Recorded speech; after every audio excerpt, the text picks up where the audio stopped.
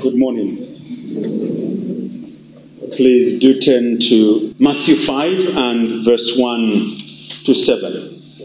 Matthew chapter 5, verse 1 to 7. Seeing the crowds, he went up on the mountain, and when he sat down, his disciples came to him. He opened his mouth and taught them, saying, Blessed are the poor in spirit, for theirs is the kingdom of heaven. Blessed are those who mourn, for they shall be comforted. Blessed are the meek, for they shall inherit the earth. Blessed are those who hunger and thirst for righteousness, for they shall be satisfied. Blessed are the merciful, for they shall receive mercy. Blessed are the merciful, for they shall receive mercy. We're considering this morning, beginning to consider the fifth beatitude, considered 4 so far, and we're running through the Sermon on the Mount, and the introduction to that sermon is what is called the Beatitudes. And we observed that the Beatitudes are not steps to salvation. They are virtues. They are characteristics of those that are saved. They challenge us to examine our salvation by investigating ourselves in how we align or conform to these characteristics. They are given to us not to tell us that if we do this, then we'll become saved, but to challenge us that this is how those who are saved live like. In that context, they are obviously a call to salvation, but they are not a method of salvation. In a prayer meeting, a man stood up and prayed. Not a prayer meeting. This is somebody giving a testimony relating to acts of mercy. Lord, send justice. All we need is justice. Please give us justice. Then another man stood up and prayed, Please don't, Lord. Give us mercy. We need mercy, not justice. Scripture plainly teaches that it is God's mercy that he has given with his grace that we should be thankful for. If we ask that God would judge us today based on our works, what we do, many of us will probably end up being punished. So there is a sense in which both prayers or both petitions are right.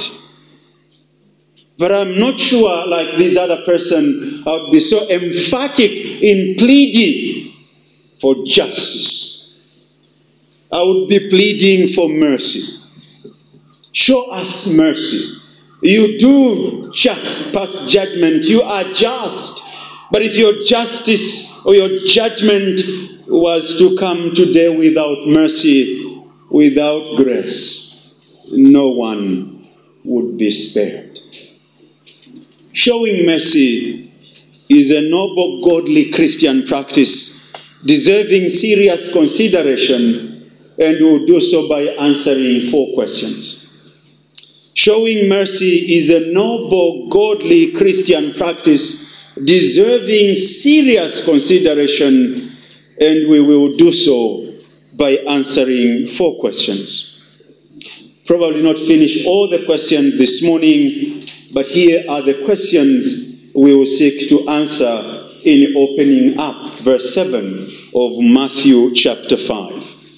What was the Lord teaching and not teaching in this particular beatitude? When the Lord Jesus Christ in verse 7 says to the disciples, Blessed are the merciful, for they shall receive mercy. What was he teaching the disciples What is he teaching us? And what is it that is not teaching? What is he affirming we must do? And what is he saying we must not do? What is he saying we must understand in that statement and live by that? And what is it that he's saying, this is not what I'm asking you to do? Second question, what is the thrust of this beatitude in contrast to the previous four? What is the thrust of this beatitude in contrast to the previous four? The third question is obviously a question of definition. What is mercy? What is mercy? And the last and fourth question, as in the text, is a question of the future, but regarding the promise. What is the conditional promise God gives in this beatitude? And to whom? What is the conditional promise that God gives in this beatitude, and to whom? The first question then, what was the Lord Jesus Christ teaching and not teaching in this particular beatitude? Blessed are the merciful, for they shall receive mercy. Jesus in this beatitude, in this text, was and is not teaching salvation by works. Jesus Christ in that text is not teaching salvation by works. The teaching of the Lord Jesus Christ in this beatitude is clearly that mercy will be and is received only by those who give mercy. Negatively, he's not teaching salvation by works, and we'll say a little more. Positively, here is what he's emphasizing. That if in the context of the text, you do not show mercy, you do not give mercy, the text says you will not receive mercy. Blessed are the merciful, for they shall receive mercy. The teaching of the Lord, as I've indicated, is that Christ in this beatitude is clearly teaching that mercy will be and is received in the context of the verse only by those who give it. But the implication of the Lord's teaching in this beatitude is not that our giving of mercy to others is the primary cause, the ultimate condition of our receiving mercy from God ourselves. It is not because we work that Christ then is made to give us mercy. It is not because we labor so hard in works of charity that God says, you're doing well, there is salvation for you now. That's not what the text is teaching. Salvation is not by works. We do not earn salvation. That's what other religions teach.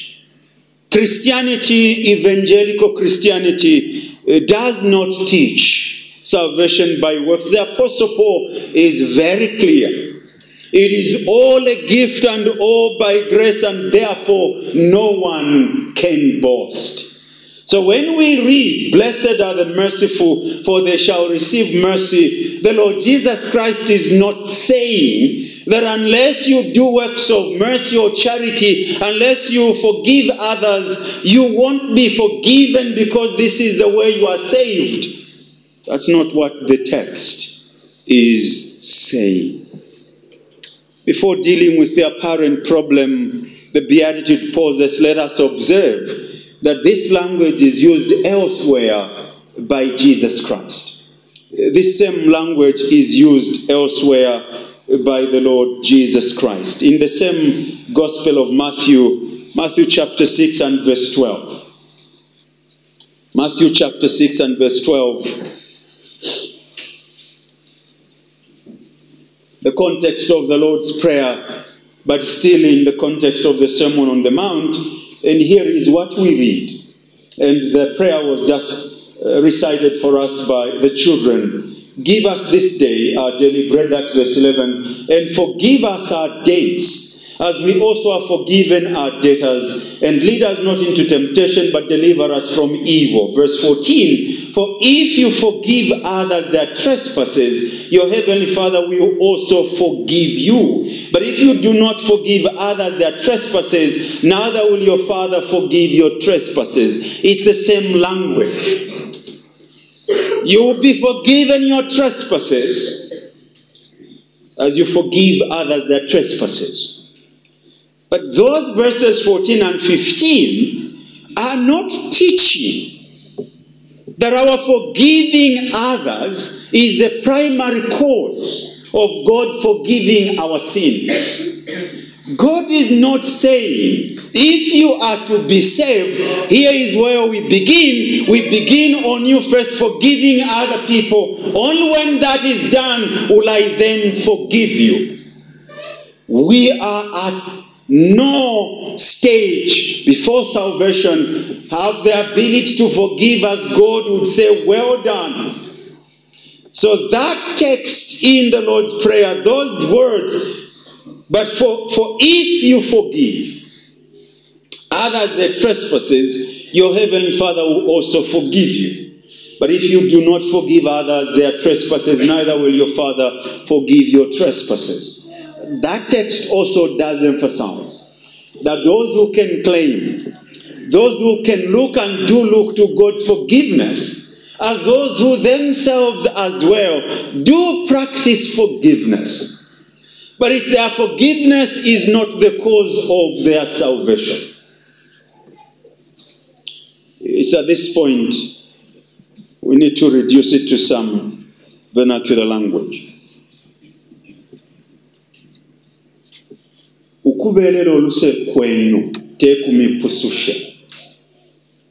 Because mwabeerera oluse omuntu, you cannot therefore say, because namubeerera oluse, that's why I'm saved. That's not the argument of the scriptures. But here's what the scriptures are saying, that if you do not forgive, that's your lifestyle. Anyone who offends you, you just look at them and say, I will deal with them. Even when they plead forgiveness, you do not forgive. The scriptures will ask, well, check whether you yourself have actually experienced forgiveness. That's the thrust of the two passages. What Jesus was and is teaching in this beatitude is that our showing mercy to others is evidence of receiving mercy ourselves and looking forward ultimately on the day of judgment to receive it. Our showing mercy to others is evidence that we ourselves have experienced this and live in this experience, and therefore we can say, because we have experienced mercy, we evidence it by giving mercy to others. God does show us mercy now. He will show us mercy in the near future, and will ultimately, because He has already given us this which we are experiencing. So what Jesus was and is teaching in this beatitude is that our showing mercy to others is evidence of receiving mercy from God, and also the assurance of our being blessed and being promised the reception of the sermon in future. In other words, being merciful, and I use natural in a guarded way, being merciful is the natural result of having received mercy yourself. your disposition to forgive others, the willingness to forgive others, your inclination and your desire to forgive is as a result of your appreciating your being forgiven yourself. The outworking of your forgiveness is that when others ask you to forgive, you will forgive them because you know the beauty of forgiveness. Failure to show mercy is a serious pointer to whether we have actually received mercy, and therefore places a huge question mark over expecting to receive it in future or to expect this blessing. The meaning is the same as that of Matthew 6:14-15. For if you forgive men when they sin against you, your heavenly Father will also forgive you. But if you do not forgive them their sins, your Father will not forgive your sins as well. The teaching of Jesus in this model prayer to the disciples is not that we merit forgiveness. We do not merit forgiveness. We do not work for forgiveness. Forgiveness is a gift of God to you and to me. We do not earn it because we've forgiven others, but rather that the evidence of our having received forgiveness is our willingness to forgive others. This is illustrated in the parable about the merciful servant. And we read that story. But I'll ask you to turn to Matthew 18 and notice how this whole truth is illustrated there. That your willingness to show mercy shows that you have received it, experienced it, and appreciated, and that must cause you to do the same. That any contrast response defeats the reality of your having experienced mercy. Matthew 18, verse 21. Then Peter came up and said to him, Lord, how often will my brother sin against me and I forgive him? As many as 7 times? Jesus said to him, I do not say to you 7 times, but 77 times. Therefore the kingdom of heaven may be compared to a king who wished to settle account with his servants. When he began to settle, one was brought to him who owed him 10,000 talents. And since he could not pay, just like we can't pay for our debts, his master ordered him to be sold, with his wife and children and all that he had, and payment to be made. So the servant fell on his knees, imploring him, have patience with me, and I will pay you everything. And out of pity for him, the master of the servant released him and forgave him the debt. But when that same servant went out, he found one of his fellow servants who owed him 100 denarii, and seizing him, he began to choke him, saying, pay what you owe. In the story, the Lord Jesus Christ would want us to see the contrast. We are forgiven plenty. Like this servant, we not asked to forgive others to the same proportion. We can't do that. That is, we're not required of God to forgive as much. We will never forgive any to save them. That's what I mean. And no matter how we forgive them, if they are not saved, they will still remain unsaved. So we can't forgive to that degree. Notice this servant. But when the same servant went out, he found one of his fellow servants who owed him 100 denarii. 10,000, 1 denarii. And seizing him, he is about to kill him. Pray, pay what you owe. So his fellow servant fell down and pleaded with him, the exact thing he did to his master. Have patience with me and I will pay you. He refused and went and put him in prison until we should pay the debt. I've always asked how, if he's in prison. When his fellow servants saw that it had taken place, they were greatly distressed. And they went and reported to their master all that had taken place. Maybe we should report you to God. Then this master summoned him and said to him, "You wicked servant, I forgave you all that debt because you pleaded with me. Should not you have had mercy on your fellow servant as I had mercy on you?" And in anger his master delivered him to the jailers until he should pay all his debt, which would not. So also my heavenly Father will do to every one of you if you do not forgive your brother from your heart. What's the point of the illustration? This servant never appreciated the gift from his master.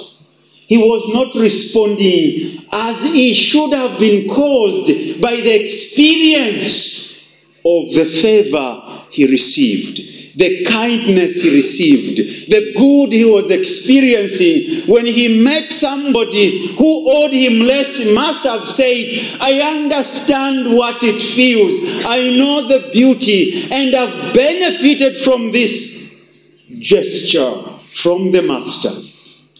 I am, because of my experience, moved as well to forgive you." The master says to him, "Should you not have done the same? You have experienced this. I did this for you. Shouldn't you, as evidence of that experience, done the same?" Now that you refuse to live by that standard, evidencing you do not need or you do not appreciate to live by my ethics and practices, I will consign you to what you think is right. Remember, we said the Beatitudes are not a means to attaining salvation of evidence, but evidences of life that of Christ, a life of saved persons, a life of a disciple, a follower of Christ. We say that the Beatitudes are not a map showing us the way to be saved, but a mirror reflecting the character of those who are already saved. The illustration we consider here has several lessons for us. Just like in the model prayer, the Lord Jesus is basically saying, those who have received mercy, they evidence it by showing the same to others. Those who have been pardoned of their sins, they show their pardon by forgiving others. They show the picture of who they are. So that someone has said the Beatitudes are a portrait of who or what a genuine Christian is. We experience God's mercy when we trust Christ, Ephesians 2, 4-7. And he gives us clean hearts, Acts 15:9. And peace within, Romans 5:1. But having received his mercy, we then must share the same to those that we are relating to.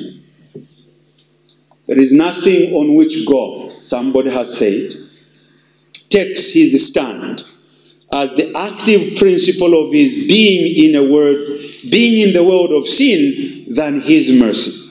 There is nothing on which God more takes his stand as the active principle of his being in a world of sin than his mercy. The only possibility, the only thing that guarantees salvation to a single soul is that there is mercy in God. That he is rich in mercy. That there is no bound to his mercy. It's not only a question of forgiveness of sins, but of mercy in everything. The effect of mercy is not compromising holiness of God, but a larger and deeper standard of life as we show mercy. That's what Jesus is teaching. And that's what he's not teaching. He is not saying, when you show mercy, you've earned yourself a ticket to heaven. But rather what he's saying, that when you show mercy, it shows that you have received the ticket to heaven. But if you don't show it, you should not expect. You must not expect to receive it because you're simply demonstrating it is not there. Unless you do receive it, you cannot think you have it. There is nothing on which God takes his stand than his mercy. If this is what the Lord Jesus was not teaching and was teaching, what is this mercy which those who have received mercy and which they evidence by giving to others and they are promised a future blessing from? What is this mercy? But what is the thrust of this beatitude? Before we tackle the issue of the thrust, please, even if you are not going through the waters of baptism next Sunday, you've been saved and for a while now.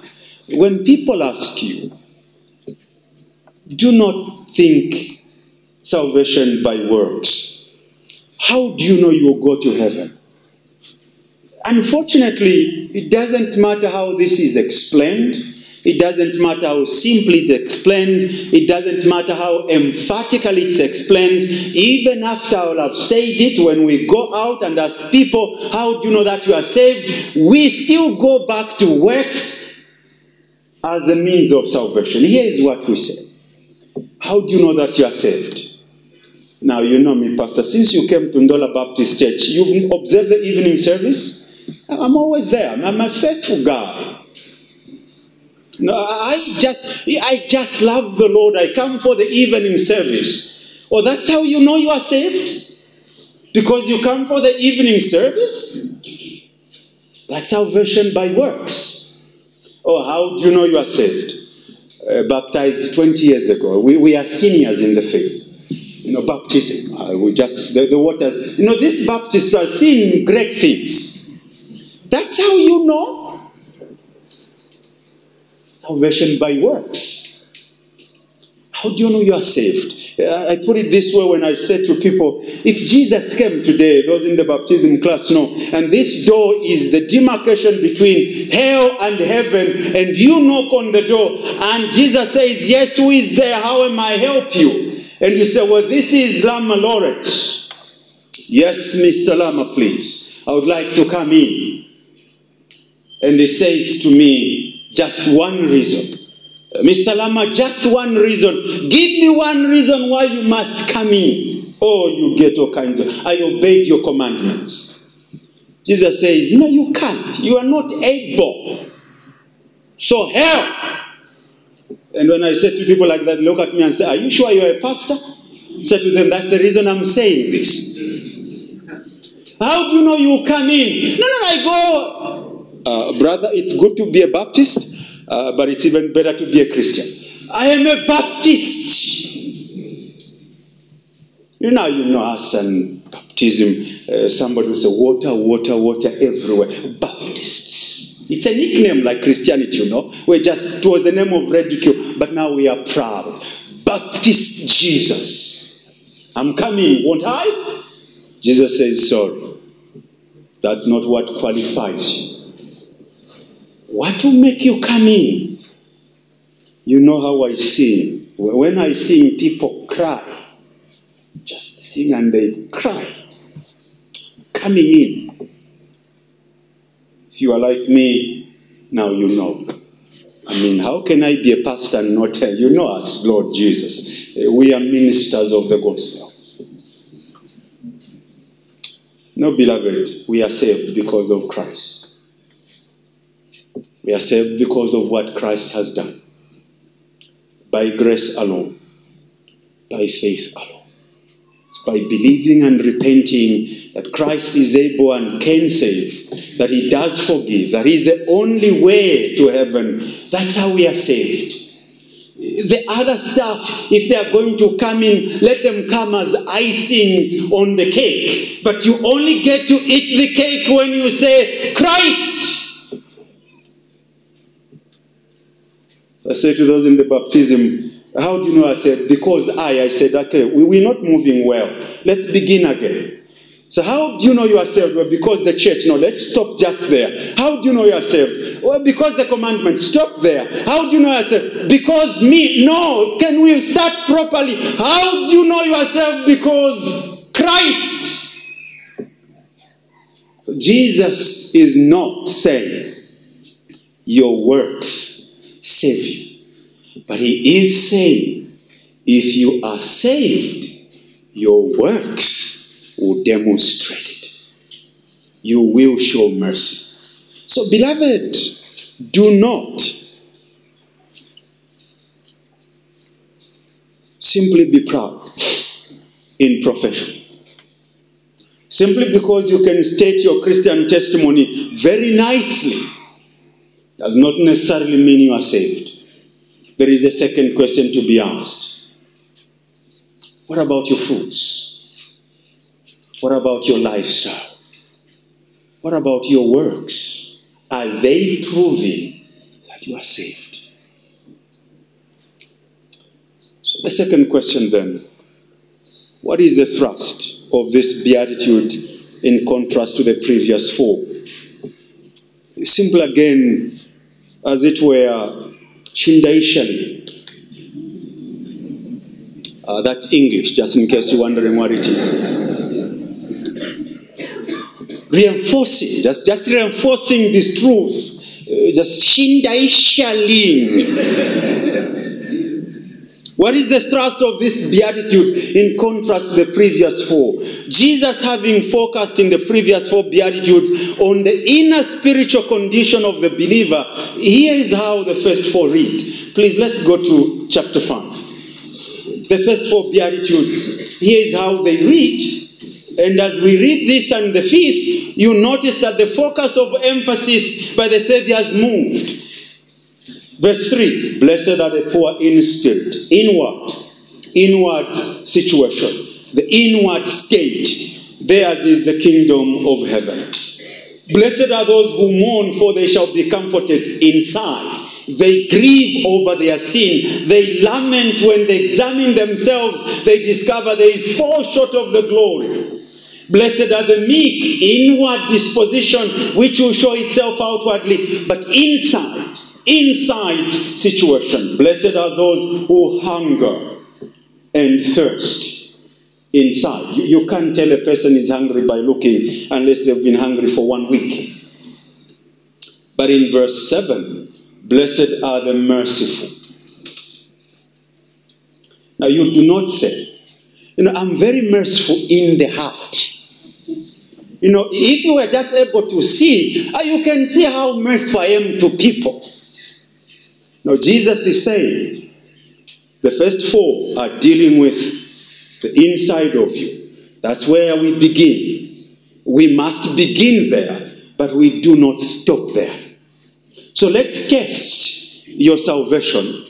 These characteristics of your belonging to me, how they actually work out in society. Let's look at some poor person and you're there and you have ability. Let's ask the question, do you demonstrate before this person to the world that you are actually a Christian by what you do? So Jesus, having focused in the previous four beatitudes on the inner spiritual condition of the believer, generally, in this one is focusing on one of the ways this inward reality is expressed outwardly. You say you've mourned over your sins and have gone to Christ in repentance and faith for salvation. That's great. You say you are meek and therefore you look to Christ to grant a blessing that comes with this heart situation. You say you are poor and your poverty leads you to Christ. Let's test this. Let's put you in a community. Let us put you in a family. Let's put you at Ndola Baptist Church. There are less privileged people there. There are people who are struggling in life with many things. Will your faith show there? Your faith show there. What the Lord is teaching, as in many other portions of God's word, is that yes, Christians begin in the inward person, but it does not end there. It goes beyond that. If it finds its expressions in the believer's relationship with others and attitudes to others, it most likely is genuine faith. In our context, every member of this church, and by that I mean the context of Undola Baptist Church, in the context of this church, every member of this church must be a member of the Mercy Ministries. That's who Christians are. Mercy Ministry is not just for 7 people. It's not just for 9. It's for all of us.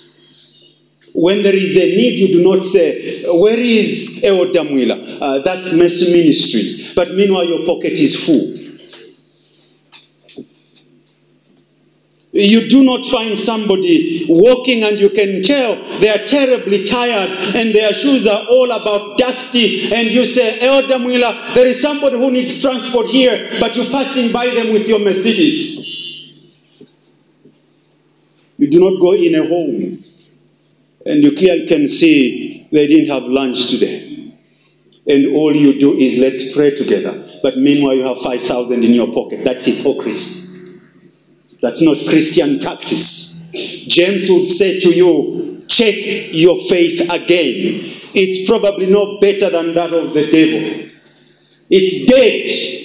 It's not there. In the context of Matthew 5, blessed are the merciful, for they shall receive mercy.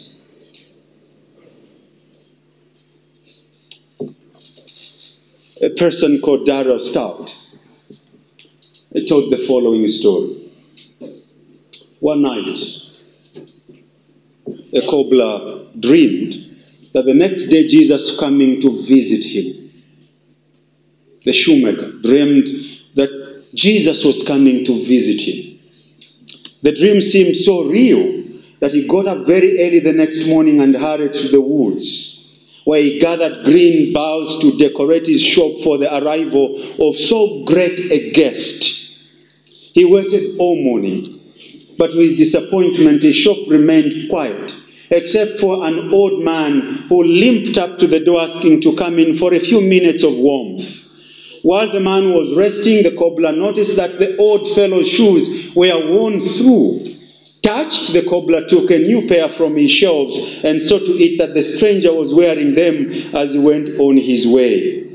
Throughout the afternoon, the cobbler waited, but his only visitor was an elderly woman. He had seen her struggling under a heavy load of firewood and invited her too into his shop to eat.